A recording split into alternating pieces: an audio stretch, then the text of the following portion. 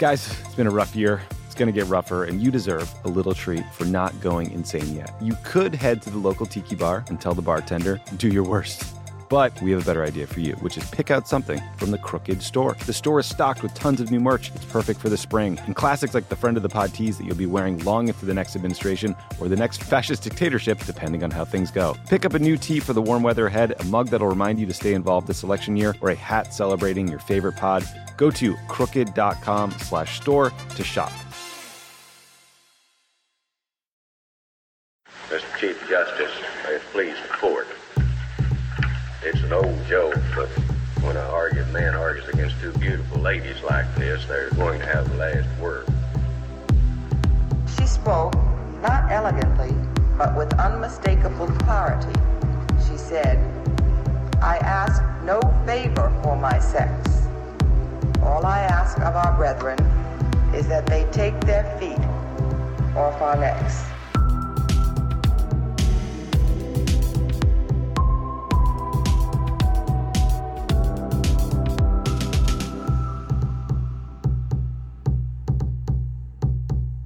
Welcome to a very special joint episode of Strict Scrutiny, your podcast about the Supreme Court and the legal culture that surrounds it, and Digging a Hole, the joint legal theory podcast of Sam Moyn and David Schleicher. Welcome to the show. Thanks so much for having us. We thought this episode would be a fun time to do an episode about the future of the Supreme Court, but not particular cases, but rather like in the future of the Supreme Court as a political institution. Kind of take a step back from specific cases and doctrines to ask, like, how do we expect the Supreme Court to operate in the next half decade? How should it operate? Very well. Well. And given that skepticism, questions about how it should operate in democracy. And so I thought I would kick us off with kind of a prediction question. David Landau, a professor at Florida State, has this brilliant paper where he shows that under some countries, under periods of one-party rule, the Supreme Court becomes something like an opposition party. It kind of fills in the role of an opposition party during periods where one party is completely in control. And this creates certain problems for the court's legitimacy. And you could understand what we have in Washington as a period of one-party control. I mean, it's not really a period of one-party control. We still have a lot of states controlled by the opposition party. The Senate majority is not filibuster-proof. It's not even, Manchin-proof. But you could answer the question I have for y'all, Supreme Court experts, is do you think over the next, say, 2 to 5 years, or maybe just the next 2 years, will there be a major conflict between the Biden administration and the Supreme Court? One thing I want to preface this with is political science models are really kind of confused on this question. Some of them think kind of in the classic idea, the Supreme Court follows the election returns, and it's basically a majoritarian institution, maybe with some lag, and the other ones are pure attitudinal models. These are many justices appointed by Republicans, and they're going to operate like an opposition party. So do you see the next couple of years as a period of kind of heavy administration versus Supreme Court conflict? Yes or no? And if so, over what? I would say the time horizon matters a lot here, I think. So I think the chances of really acute conflict in the next year are pretty low, and in the next 4 years are pretty high. My sense is that the Supreme Court is going to lay pretty low as it has this fall. I think that's in part, we talked about this on our most recent episode, but in part that's that, I think they kept the docket a little bit light because they wanted to keep space open for a lot of election cases that could arise. But in part, I think they very much dislike being in the political crosshairs and so have tried to just keep the docket very light and relatively low, political salience cases. And to the extent there are a handful on the docket, the border wall and the Remain in Mexico policy, those are going to be mooted. And so I think this term could be the sort of quietest, most muted term in a number of years. And I don't think that's likely to hold for a full 4 years. And I think there's probably, it's difficult to speak in a unified way about the Supreme Court in that I think that the answer, if Chief Justice Roberts were in the driver's seat to your question, is probably really different than, it actually is right now with, Kavanaugh, I guess, as the median justice. So I have more thoughts, but in terms of subject matter areas, if there is a really big conflict that arises, in like the year 2, 3, or 4 of the Biden administration, I do think that, if Congress is able to actually pass much significant legislation, particularly on things like climate or immigration. I think that, there could be clashes over the scope of congressional power on those questions. I think you could see potentially really big administrative law doctrine. I don't think it's out of the realm of the possible that you actually see the court find that any kind of independence in agencies is inconsistent with the Constitution. I think that Gorsuch and a couple of others might want to jettison notice and comment rulemaking altogether. So, I think we're talking about much bigger administrative law stakes than Chevron, which I think could probably be overruled without having a huge impact in terms of, I think that the impact would be significant, but I think it pales in comparison to actually invalidating all notice and comment rulemaking or throwing out, say, the Fed, which I don't think is outside of the realm of the possible. Yeah. So what I was going to say is similar time horizon. I don't think it's going to happen in the next year, but will happen over the next 4 years. And part of that is just because of the way the litigation process works. The Supreme Court will hear cases after they're heard in the lower federal courts. And so it will take some time for these cases to be brought, after the Biden administration, makes some of these regulations or Congress passes some of these statutes. In addition to the areas that Kate mentioned, one area for legislation that I think is inevitably going to spur some conflict will be voting rights. If Congress attempts to pass a renewed Voting Rights Act, there will be immediate questions about Congress's power over state legislative rules, also Congress's power to reinstate a preclearance regime or whatnot. And in addition to the administrative law areas that Kate mentioned, the other one that I was going to put on the table is non-delegation doctrine. And, to what extent, this court will actually disable administrative agencies from passing rules and regulations. So those would be the areas that I would identify as particularly rife for court administration conflict. But, I did also want to look back and say the Obama administration and the Supreme Court, also had a somewhat contentious relationship. The court was a hair's breadth away from invalidating the signature legislative achievement of the Obama administration and did invalidate part of that, in the ACA, killed the Deferred Action for Parents of American Citizens program. So this kind of conflict isn't going to be something new, but I do think we are going to see it over the next, few years. With DAPA, the court obviously tied 4-4, thus leaving in place the Fifth Circuit opinion. But I absolutely think if Justice Scalia had been on that court, they would have been eager. I don't think there's any question that they would have both found standing and then invalidated the president's authority there. So yes, we've talked about administrative agencies, we've talked about legislation, but I think this conservative court is eager to rein in presidential power when there are Democratic presidents in the White House. So I could well see, some actual core presidential authority drawn into question under this president. So I want to disclaim that the title David awarded to all three of us of Supreme Court stands. That's you two, and I think we really want to, hear a lot more about the non-delegation stuff. But I would have said that the central reason for the low likelihood of big confrontation in the near term has to be something like gridlock. The Democrats didn't win big in 2020. And so even with the Senate changing hands, we're going to have little legislation, and to the extent it issues centrist legislation that, Joe Manchin et al. Sign on to, and maybe, the search for some Republican buy-in. So I think there are a lot of reasons for, Supreme Court caution, even though there are these radical views out there about, exploding the administrative state. But to me, the predicate for something like the 1930s experience has to be a progressive movement in power, and we don't have it. If that happens in our lifetimes, it will be very cool, from my, political point of view, not least because it will defeat all of these political science predictions that, David routinely throws at me. I mean, in the 30s, from 1932, 3, 4, 5, 6, 7, then the Supreme Court did not follow election returns. And it did not vote in a predictably partisan way because you had the four horsemen from different parties. Finally, after 1937, the Supreme Court did not play the role of opposition party in a one-party state. It was part of the one-party state. So, that's what I'm looking for. Once again, and it's just we're not there, so no confrontation yet.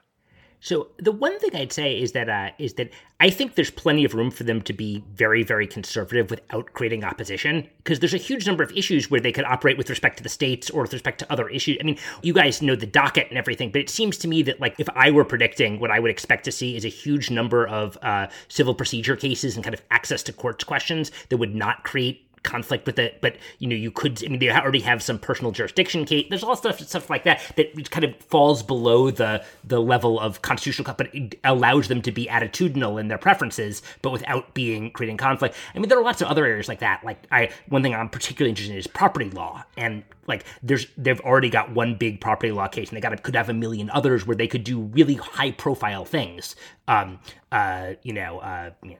End rent control or something that would not create a controversial require a first decision, but like nothing that would and so I wonder whether, at least in kind of Kate's short term, there's like plenty of space for them to achieve their political ends or achieve part of their political project, but without serving the kind of creating this type of kind of direct constitutional conflict, which I think there's reasons to believe they'd be somewhat averse to. So that's my instinct, but you guys know better than me.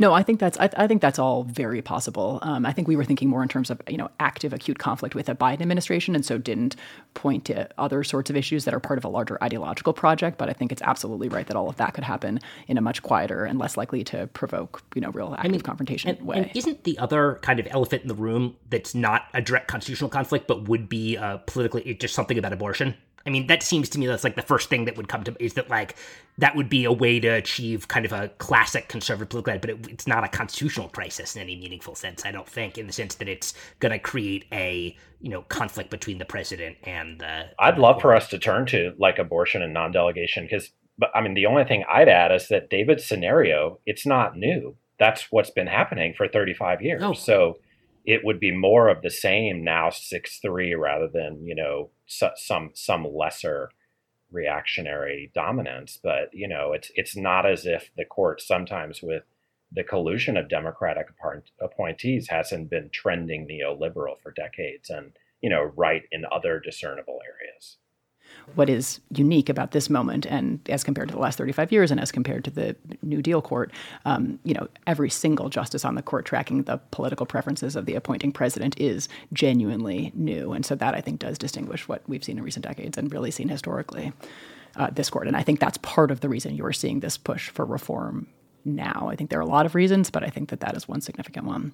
But abortion, yes. I mean, I think that it certainly is a constitutional issue. It's not going to, be a federal separation of powers issue, right? Because, of course, we're talking about, at this point, state regulations. But I think that, that's something, again, I think that in the next year, we're unlikely to see. And I think before the first Biden term is done, I think they probably will just overturn Roe in the next 4 years. That would be my prediction. I'm not sure, Leah. I'm not sure where you are on that. Yeah, so I don't think they will necessarily do it in the next 4 years, just because I think there are too many cases that allow them to kind of chip away at it and confirm that Whole Woman's Health is overruled and June Medical is overruled and a non-precedent and so on before they actually overturn Roe. But there are so many of these like ideological projects that are already on the docket.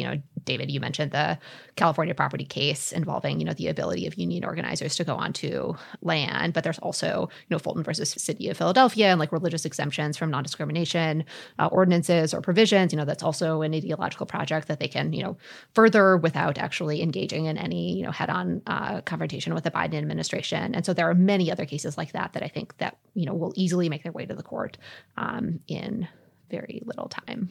So Kate mentioned reform, and one of the things that was really notable about the fall, particularly after Justice Ginsburg passed and was that it was a jubilee moment for Supreme Court reform ideas. Biden announces that he's going to do a commission where he's going to bring in, I don't know, basically a bunch of law professors. I don't know who's going to be on the commission. I have yet to receive a call, so I don't know about you all.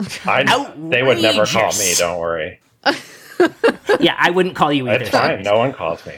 But there was a whole bunch of proposals from the narrower to Sam's to some things that I think are pretty outlandish, or at least kind of bank shoddy in terms of effects on the court. But something that I think that is a good question to ask about if there is conflict, or maybe even if there's not, what problem do you think the Biden administration either does think or should think and kind of take this wherever you want, is the problem that the court reform stuff is trying to solve. What I said, I think, a couple minutes ago, just that, we have this appearance of excessive partisanship, that for the first time this court, really in history, the justices reliably vote the policy preferences of the presidents who appointed them, and that feels just really inconsistent with the role of the Supreme Court in our democracy, and that where the court as a counter-majoritarian institution only works if it is understood in some fashion to stand outside of politics. But if it is just another partisan institution, not deploying tools and decisional processes that differ from those utilized in the political branches, it's hard to see what it does derive its legitimacy from. And so I think that's at the core of it. But there's lots more to say, but I think that's the first thing. Yeah, so I kind of think of it as like a democratic deficit along, three dimensions.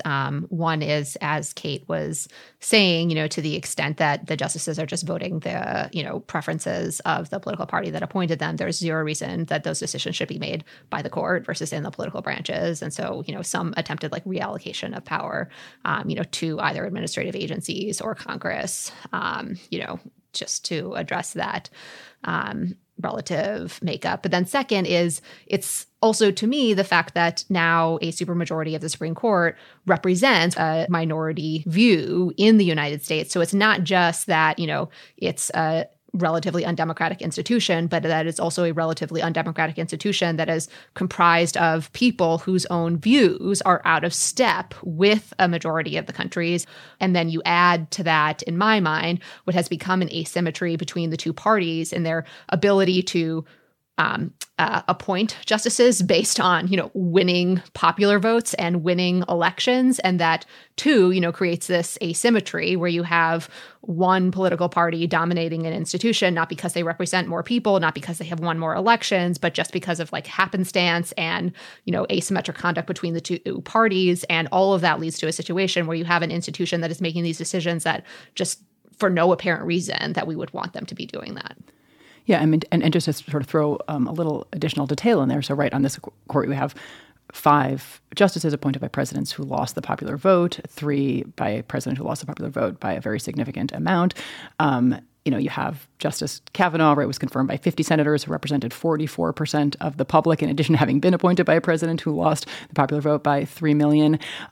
So where Democrats are able to overcome the sort of structural impediments imposed by the Electoral College and the Senate and actually get a majority and do some governance, than to have this other body that doesn't appear to be functioning in a way that is different from the way the sort of political branches and actors operate, and has no claim to actual representativeness, though deploying the same tools as the actually representative branches to then undo the work, the democratic output of those branches. And that's a little bit predictive. Like I'm talking about now Democrats controlling these political branches, but I think looking down the road, seeing the likelihood of that coming to pass, I think is what makes this feel like something of a sort of legitimacy or democracy crisis. And maybe if I can throw one more thing in, I think right now, Trump has appointed obviously 3 justices in a single term as compared to Barack Obama, 2 over 2 terms.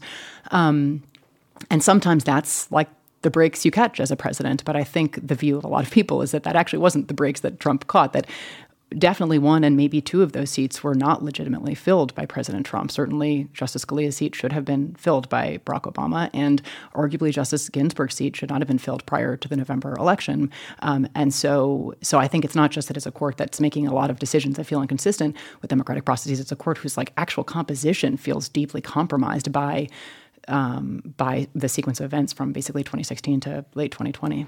The court did briefly represent almost all of the boroughs of New York City, though, so you have to give it that. It's not anymore, I don't think, but it briefly did. So you coastal elites at Yale, that's all you care about. As well as Harvard and Yale law schools. I want to just go back, because it sounds like we're all in agreement that there's some, democratization remedy, but it sounded like Kate was kind of, I don't want to put words in your mouth, like nostalgic for a time when the court had a legitimation it now lacks. And of course, the coin of the realm in some of these discussions is some value called legitimacy. And I just want to get clear first whether what one means by that. Because of course you could mean, and you kind of hinted at this, that the people accepted it once as a nonpartisan institution, whatever it was actually doing? Or did you mean it actually had democratic legitimacy rather than what we call descriptive legitimacy or sociological legitimacy? Yeah, I think I meant more sociological or descriptive as opposed to deep democratic. Do you imagine that there's a mechanism or means for restoring it? And more important, why would we want to if we conclude that whatever its descriptive or sociological legitimacy, i.e. it's accepted as nonpartisan, it may still lack democratic or normative legitimacy? Can I throw in one more addition there? What's the evidence that it has lost its sociological? I mean, the court is still, it's trended less popular over time, like all American institutions, but it's still much more popular than any actually democratic institution. And has more, that partisan respect for it bounces up and down based on basically whether you're winning or losing, but people still like people in robes. And they still respect, as long as there are robes and columns, they have something going for them. Yeah, I don't think the public opinion data actually is that revealing. It's like in the 40s, I want to say now. And it was, in 2002, it was like 50 right after Bush v. Gore, which was, as my old boss, Justice Stevens, predicted, basically that was a fatal and self-inflicted wound for the court. But actually, it was not reflected in the public opinion data. So I just tend to think that the polling is really imprecise, and so I don't put a ton of stock in it with respect to the court.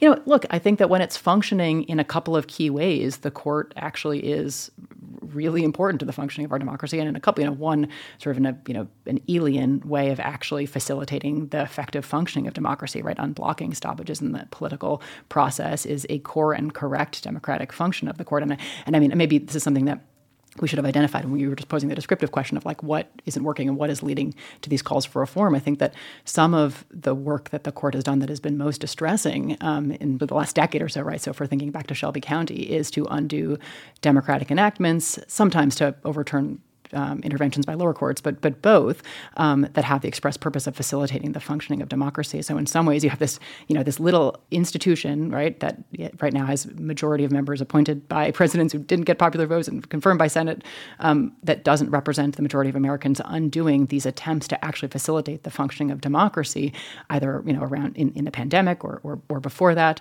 And I actually include decisions like Citizens United in that, right, like trying to actually, through congressional enactments, limit the distorting effects of excessive accumulations of capital on democracy.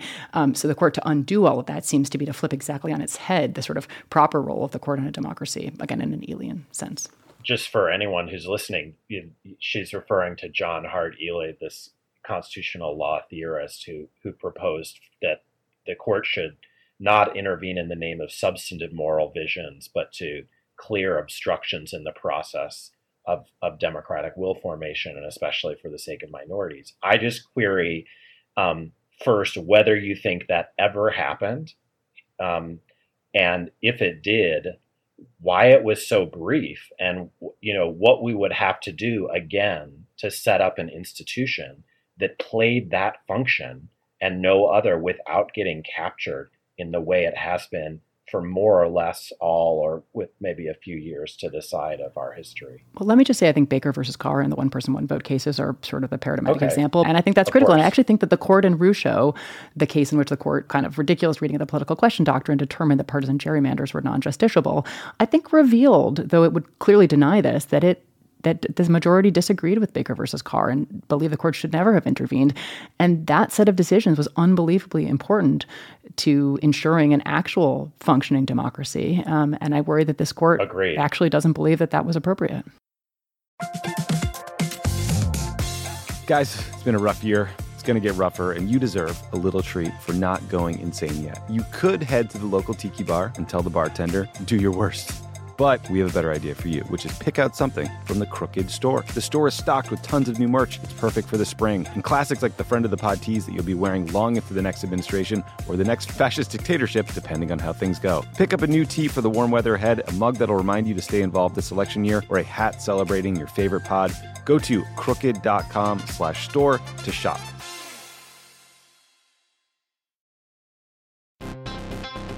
All right, people, we all know the stakes of the 2024 election are high, whether it's keeping the Senate, taking back the House, or stopping Republicans at the state level. If you're ready to make a real difference, sign up for Vote Save America's 2024 volunteer program. And just to make it interesting, we're pitting you against each other. Vote Save America will sort you onto a team, East or West, and you'll compete with a community of other volunteers to maximize your impact on the ground with opportunities tailored to you and the causes you care about. The team with the highest volunteering stats could secure the biggest prize of all, the continuation of American democracy. Head to votesaveamerica.com/2024 now and get ready to organize or else. This message has been paid for by Vote Save America. You can learn more at votesaveamerica.com, and this ad has not been authorized by any candidate or candidates committee. Are you like me and tracking the polls obsessively this election year? Well, Dan Pfeiffer's right there with you, and he's taking them seriously, but not literally. Take an average of the polls. Don't forget about any one poll. And the thing that we try to tell everyone in every episode of this podcast is a poll that has Biden up to and a poll that has Biden down to, they all tell you the exact same thing, which is this is a very, very close race. The goal of this podcast is to help people understand polling and freak out about it just a little bit less. Explore the latest polls, what they actually mean, and whether or not it's time to hit the panic button. Tune into Polar Coaster with Dan Pfeiffer, Crooked's latest subscriber-exclusive show. To get access, subscribe to our Friends of the Pod community only at crooked.com/friends. So I want to shift for a second. What do you think this commission should do? So if they're going to make a proposal so that, what do you think they should? I mean, there were again a million proposals out there, many of which I think run into some of the sociological legitimacy question. Like there's a big debate. Like, would packing the court be unpopular? It would be, I think. But that's my cards on the table. But if you were put on this commission, we said none of us got this phone call. But what would you tell President Biden how he should think about the Supreme Court? I would say take Joe Manchin out to a great steak dinner. Ask him what West Virginia needs. No, I'm just kidding. Right. Someone said every bill is going to be called the West Virginia infrastructure bill and right. Gold highways for West Virginia and voting rights reform. I think all of this discussion is necessarily hypothetical and theoretical for as long as, the existing control remains and existing breakdown remains in the Senate and the House. That being said, I think that what some lawmakers kind of lack right now is a full sense about the, panoply of options at their disposal. So, for example, in the kind of 1,000 flowers blooming period of court reform that you were referring to, I remember having a discussion with some journalists where, they asked me, is jurisdiction stripping a real option? Is that actually something that Congress has the authority to do? That seems so wrong to me. How is that possibly constitutional? And so I think just beginning discussions with lawmakers, creating kind of white papers and all of that to say, well, here are all of the examples where, Congress has thought about jurisdiction stripping over constitutional cases. Here's the constitutional authority for this. Here's why they weren't done. Here's why they, were done. And again, Congress has never vested the federal courts with the full scope of, federal question jurisdiction over constitutional issues. So getting people to appreciate, right, that this, kind of describes, the status quo would, I think, be helpful. So part of it is just getting people in Congress on, the same page as far as understanding what the actual options are, is I think a big part of that. And, and particularly with respect to jurisdiction stripping and non-Supreme Court expansion, which I honestly don't think people really appreciated, are as constitutional, or at least as plausibly constitutional as many of the other reforms, that were being floated. That sounds totally right. I just want to, not with pouring cold water on this situation, but, Biden's campaign announced the commission, at a very kind of dicey moment. I think it was little more than a week before the election. And the goal was essentially to throw a hot potato over November 3rd, so that the debate That's around what that all committees are for. Well, of course. So the purpose of committees is to put things. I just want to, I think first of all, though it's been reported in Politico that the commission is being staffed. We shouldn't treat it as something real yet. even to the extent it comes to exist. Not to mention that it was explicitly announced as a bipartisan commission of law professors of different political beliefs and so forth.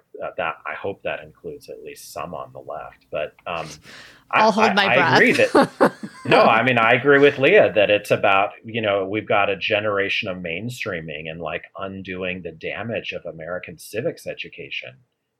Where we all learn that what Kate said, that this is a crucial institution, that's played this incredibly important role in the sustenance of American democracy. And I just think if we get a better sense of what its actual role has been, then we can take more seriously credible reforms and, teach Article 3 if we're going to talk about jurisdiction stripping, about, tell our students how much power the Constitution textually gives to Congress to structure the jurisdiction of the federal courts. And if I could just add one additional thing, which is I think any serious court reform is going to be technically quite difficult because, think about the, democratic deficit problems that we laid out on the table.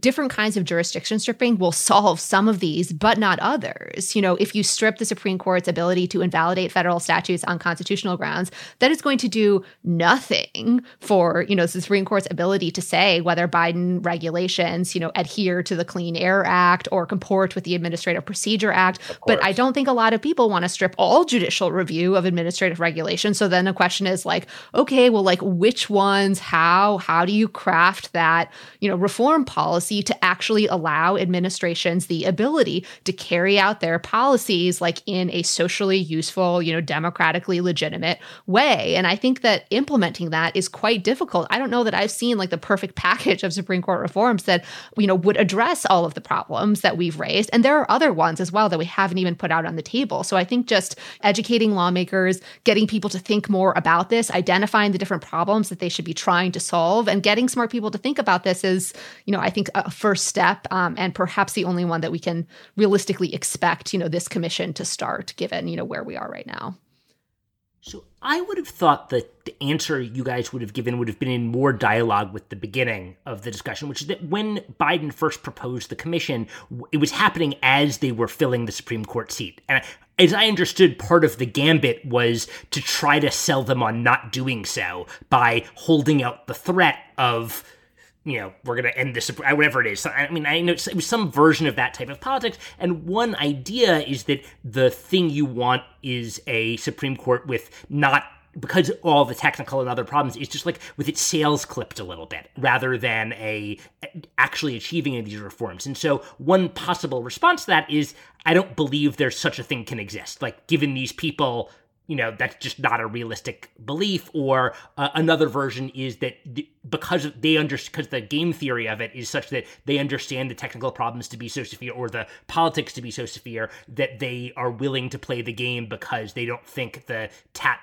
in a tit for tat there will ever be a tat. I just don't think the commission represented like a real effort to try to get Republicans not to fill the seat, in part for the reasons you gave, and two, just given who the Democratic presidential nominee was and who's in the Democratic Senate, no reasonable person would think that the Democratic Party was about to go hog wild and expand the Supreme Court. For the kind of Nixon China, like it just might be crazy strategy, you have to credibly actually possibly be crazy. And it just didn't, I completely agree that it didn't seem super likely one way or the other. Yeah, David, I think it was about punting.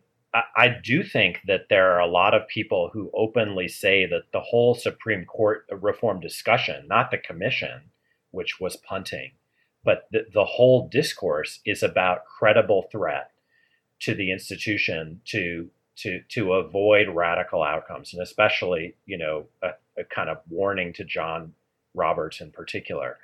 I think that's fine, but I don't think we can let the good be the enemy of the perfect, and we need to use this opportunity, which is once in a lifetime, to open up a full-fledged discussion, about what is the proper role for this institution? What role has it played historically? How can we fine-tune it? Totally agree with Leah that that's the task, is to focus on like the fine-tuning, including of jurisdiction. because it has a role to play, but not the role it's played. And even if its sails are trimmed, will play for the reasons you addressed, David, which is that below the radar, it can do immense damage and has done so for decades.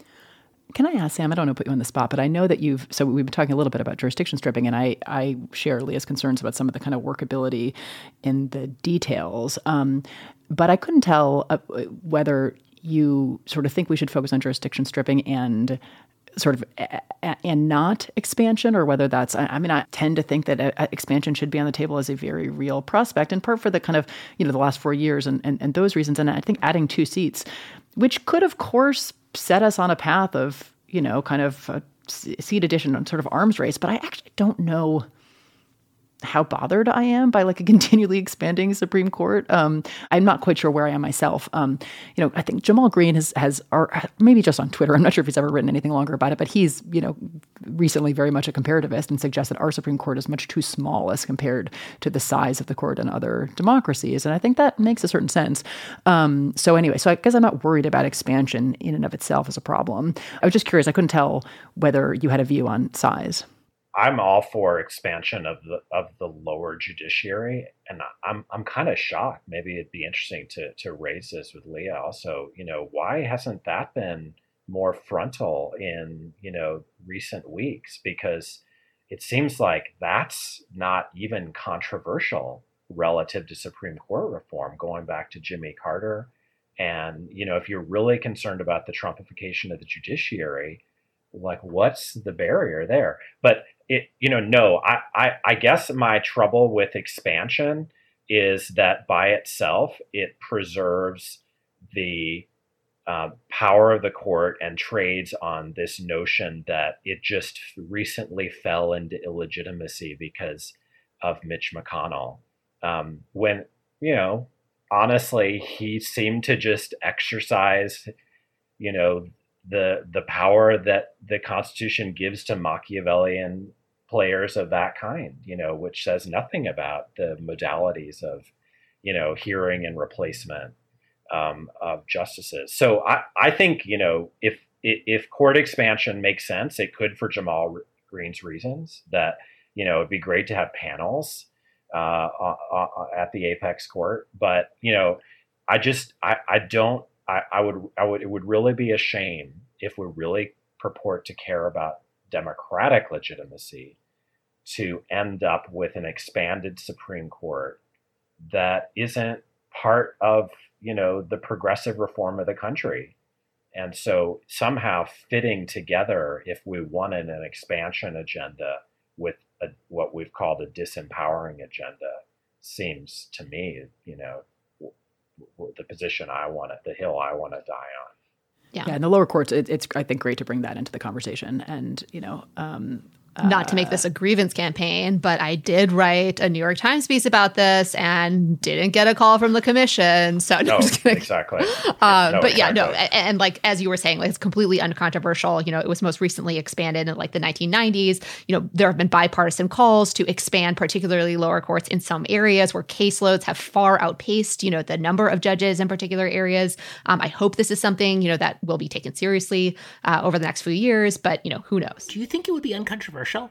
Because it strikes me. I think it would be controversial now, but I don't think there is any serious constitutional question. I don't think there is any serious constitutional norm against lower court expansion. Of course, the Republicans would oppose it, but like Republicans are going to oppose basically any legislation, I think, that the Biden administration is going to introduce. So the politics of it don't strike me as obviously good in that it looks like you are filling your kind of, it's like a crony hiring type thing as much as it's anything else, as well as the kind of ordinary politics of the politics that we saw about court packing generally, which is that it seems like a breaking of whatever norms around kind of institutionalization and burrowing. If anything, the politics seem as bad, and but with less meaning than the politics around Supreme Court. What I would say is like that's partially because of the failure of messaging. And I also don't think this can or should be a standalone bill. Instead, I think it should be part of like a broader access to justice, a broader democracy reform project. So do you want, right, like more voting rights enforcement? Do you want like loosening restrictions on complaints? Do you want, eliminating qualified immunity? Do you want, to actually be able to hear constitutional cases that you file against, state and local communities? Well, guess what? In order to adjudicate those cases on their merits, we need more judges, in order to protect the Voting Rights Act, right? In order to actually adjudicate these claims of like partisan gerrymandering, we need more judges. And so I think it can and should be, adjuncts to other legislation. And I think then, the politics would look different. But this is also partially what I think the, commission could do is, a like messaging education program where, you are again, like developing facts and teaching people about, the state of the federal courts and what it is they can do and what it is they are doing. I completely support every member of Congress going to your seminars. I have one question about. This is why I post my intro videos on Zoom, with background music and all, open invitation, particularly you, Joe Manchin. They put everyone to shame. I can't even look at them. They put me to such shame. My video and PowerPoint game is just so ridiculously deficient. I've hired a DJ to do my classes for this semester, so I'm pretty excited about that.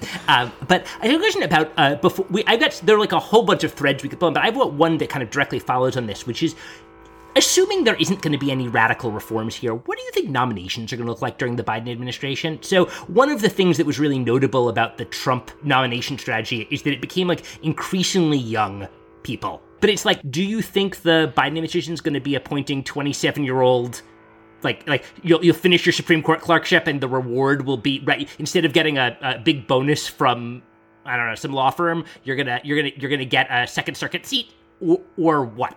There'll be a diversity agenda, and rightly so. Especially if they prevail upon Stephen Breyer to retire, as he should, ASAP. There's no doubt. I mean, there's been a promise to whom that seat's going, and I think the diversification of the federal judiciary in light of the appointment policies that Biden's pursued, politically is what's most predictable to me, and of course, definitely. High time for it. Yeah. We should say he certainly hasn't promised the seat to anyone in particular, but he has said that he hopes to put a black woman on the Supreme Court. And right. I think he's got like an incredible list of options. And so I don't see him not doing that. I think that's a promise that he will make good on. And, you hear Leandra Kruger from the California Supreme Court and Ketanji Brown Jackson from the District of D.C. And there's a long list of others. But those two, I think, are sort of the top of every, then they will both be tremendous. In terms of sort of the broader profile of lower court nominees, So I was a lawyer in the early Obama administration, and I think that the work that we did in diversifying the lower federal courts was really excellent. I think that the administration, I was only there for the first couple of years, but fell really short on the age issue. We put a lot of older judges on the bench, many of whom took senior status not that much later. I think that it becomes more difficult. Sort of privileging diversity often means people who have taken sort of career paths that sometimes involve time at firms, time in government. And so there were people in their 40s and sometimes early 50s who were tremendous candidates, but, and candidates of color, but weren't 27. And these other qualities sort of were front of mind for the administration. And I think rightly so. Obviously, the Trump administration didn't care at all about diversity and really did seem to privilege ideological purity and age. And so I think that, the Biden team will be more attentive to youth, but it certainly isn't going to jettison diversity, and nor should it. And so I think that there are not going to be a lot of 27-year-old judges, nor should there be in any administration. I have no idea, honestly, what the profile of these judicial nominees is going to be. Like, I absolutely agree that professional diversity, diversity on the basis of race, sex, sexual orientation, gender identity, is going to be something that the administration is going to value. But I don't know whether they will try to nominate and push and go to bat for someone who has taken unapologetically like left-leaning positions and political positions in the same way that, the Trump administration did for their appointees. I just don't know, the answer to that question. And it's possible they don't know, and they might try some and see how they go. But yeah, I don't know.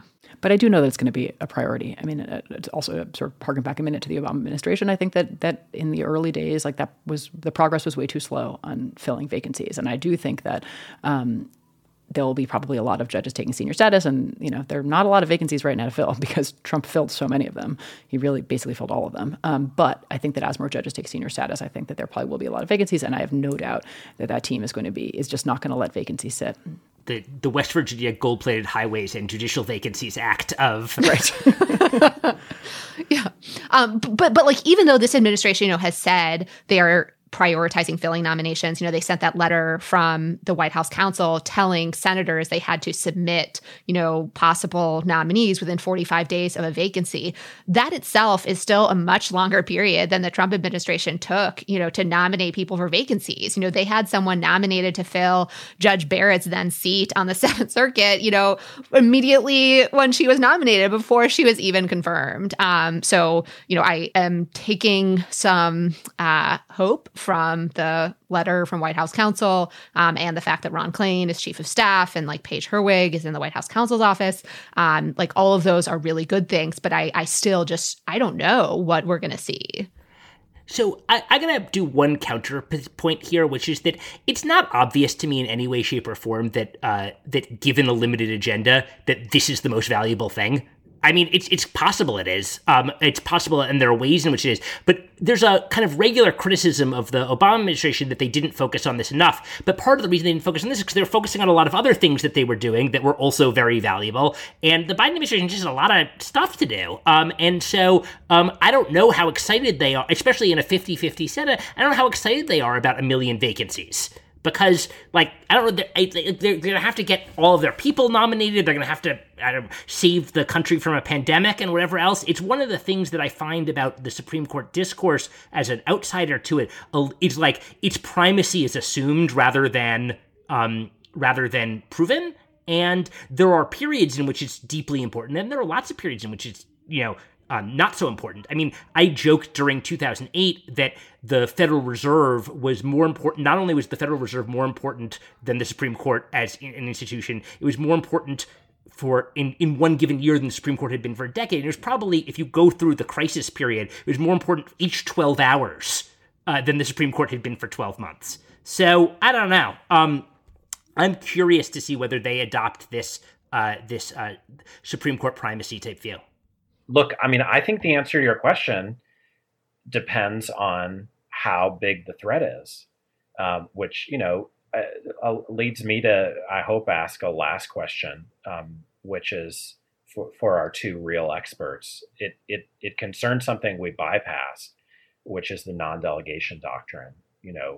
The emerging picture in Gundy versus United States that there are actually a lot of votes to destroy the administrative state, even before Amy Coney Barrett, ascended to power. So, that would be a very big deal if in the next 2 years, just the, majority of that existed before she came around with, Sam Alito saying in Gundy that he was going to wait until Brett Kavanaugh, was in his seat. Now he is, and they've got an extra. That would be a huge big deal. And I just want to, we talked about abortion, but how real do you think the prospect is that they'll beef up the non-delegation doctrine, which would then, I believe, provide an answer to David that actually it's an incredibly big priority to circumvent that or have a response ready if it happens. So I personally think that is a very real threat. I think even if they don't, endorse the same version of the modified or overturned non-delegation doctrine from Justice Gorsuch's dissent, I think we will see, a more rigorous review of congressional delegations to agencies. And I think that poses a major burden to addressing things like climate change. I think, and even if they don't reinvigorate the non-delegation doctrine. I think there are enough tools at their disposal to basically gut, administrative efforts to address climate change. I think back to the Clean Power Plan, again, during the Obama administration, or again, using statutes like in Michigan versus EPA. There are just enough tools at their disposal to do that. They have shown a willingness to do that, that I think, the Biden administration needs to multitask. And yes, I understand that they want to prioritize things like a Clean Dream Act, coronavirus, climate regulation, voting rights, and so on. But we have to learn to do more than two things at once. And, governing is hard. Find people who will work around the clock to do that. Like, you just need 20 Leahs in the White House counsel's office, and this can all get done. Like, I assure you it is doable. Or just one. Or maybe just one. It's true. I mean, it's just I totally get like what you're saying, David, but it bothers me a little bit when I hear that. Like, well, we can't do judges because we need to do this other thing. Also, to respond to David's question, yeah, so I think you're right. Like, this sort of, its import does sort of wax and wane, but obviously you have to put the judges in place now because you have no idea when those moments might come. On non-delegation, I mean, I actually think that I may be on and when I said at the beginning, maybe finding all notice and comment rulemaking unconstitutional, that's, on a non-delegation theory, that just like actually agencies issuing binding rules, right, rules that have the force of law is impermissible lawmaking, and that only Congress and not agencies can do that. And that's how agencies do most of the important work they do, is these rules.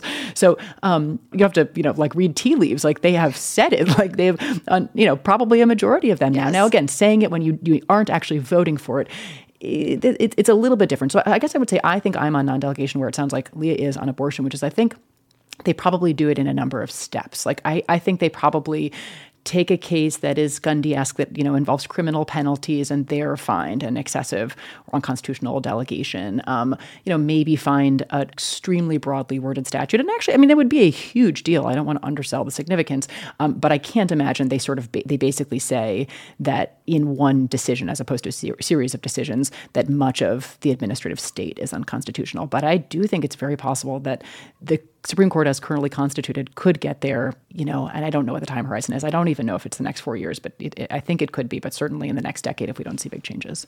So I've always wondered something about the non-delegation doctrine, which is that non-delegation is like very active in state courts. That it has for those of you who like pay attention to New York City, the soda ban, the big soda case is a non-delegation case in New York, and like the world didn't end.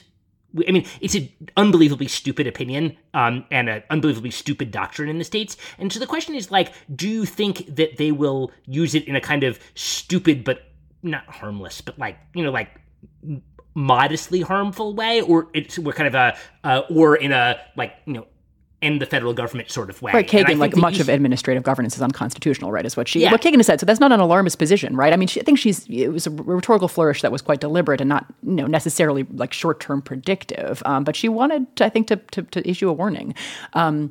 Yeah, I think it's an interesting question. I mean, the soda ban, it was like this weird, it was a local regulation. There was some sort of complicated backstory as to the soda ban, but it's certainly right that there was a more robust non-delegation doctrine in the states. And, I think there's a new paper on this, like in the last couple of weeks. Somebody actually took a good look at it in the states. Yeah, Keith Whittington has a piece on it. That's pretty good. Oh, does he? Okay, so I'll have to look at that.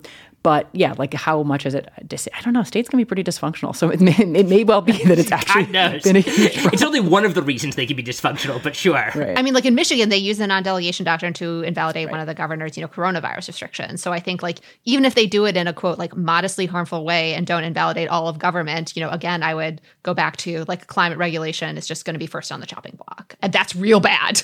Yeah. So Nick Bagley had a great piece in The Atlantic that basically said that Michigan Supreme Court decision is a blueprint for the Supreme Court if it wants to strike down something significant. I don't remember if he pointed to climate or sort of further federal COVID interventions. I'm not sure. But yeah, I mean, I think that the groundwork has been laid in some state courts for sure. I mean, obviously it doesn't apply, but you could sort of transpose it pretty easily to the federal context.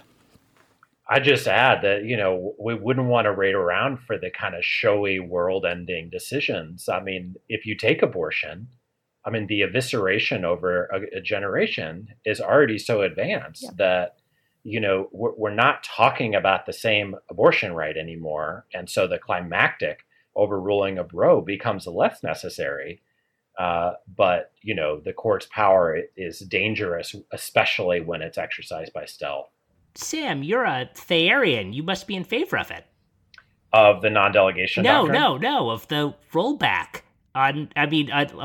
It's a court denying type thing. I'm just trying to get Sam in trouble here. You must be thrilled about the abortion decisions. They're enabling democracy.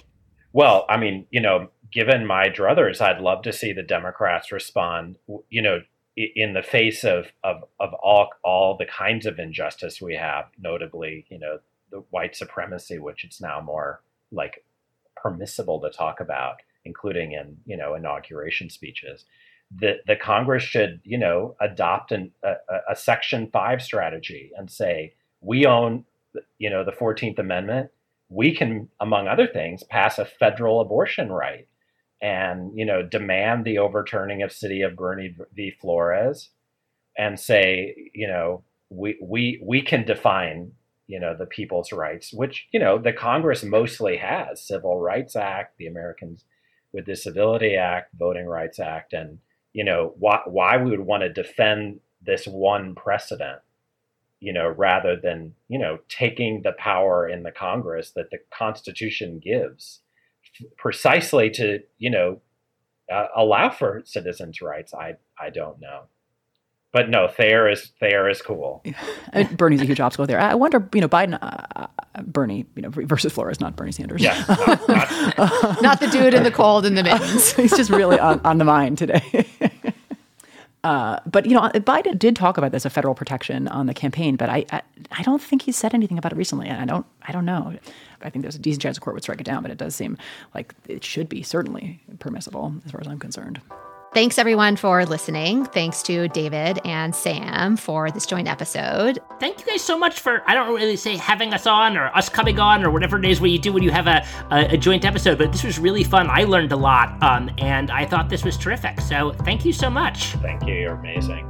Thanks to Melody Rowell, our producer. Thanks to Eddie Cooper for making our music.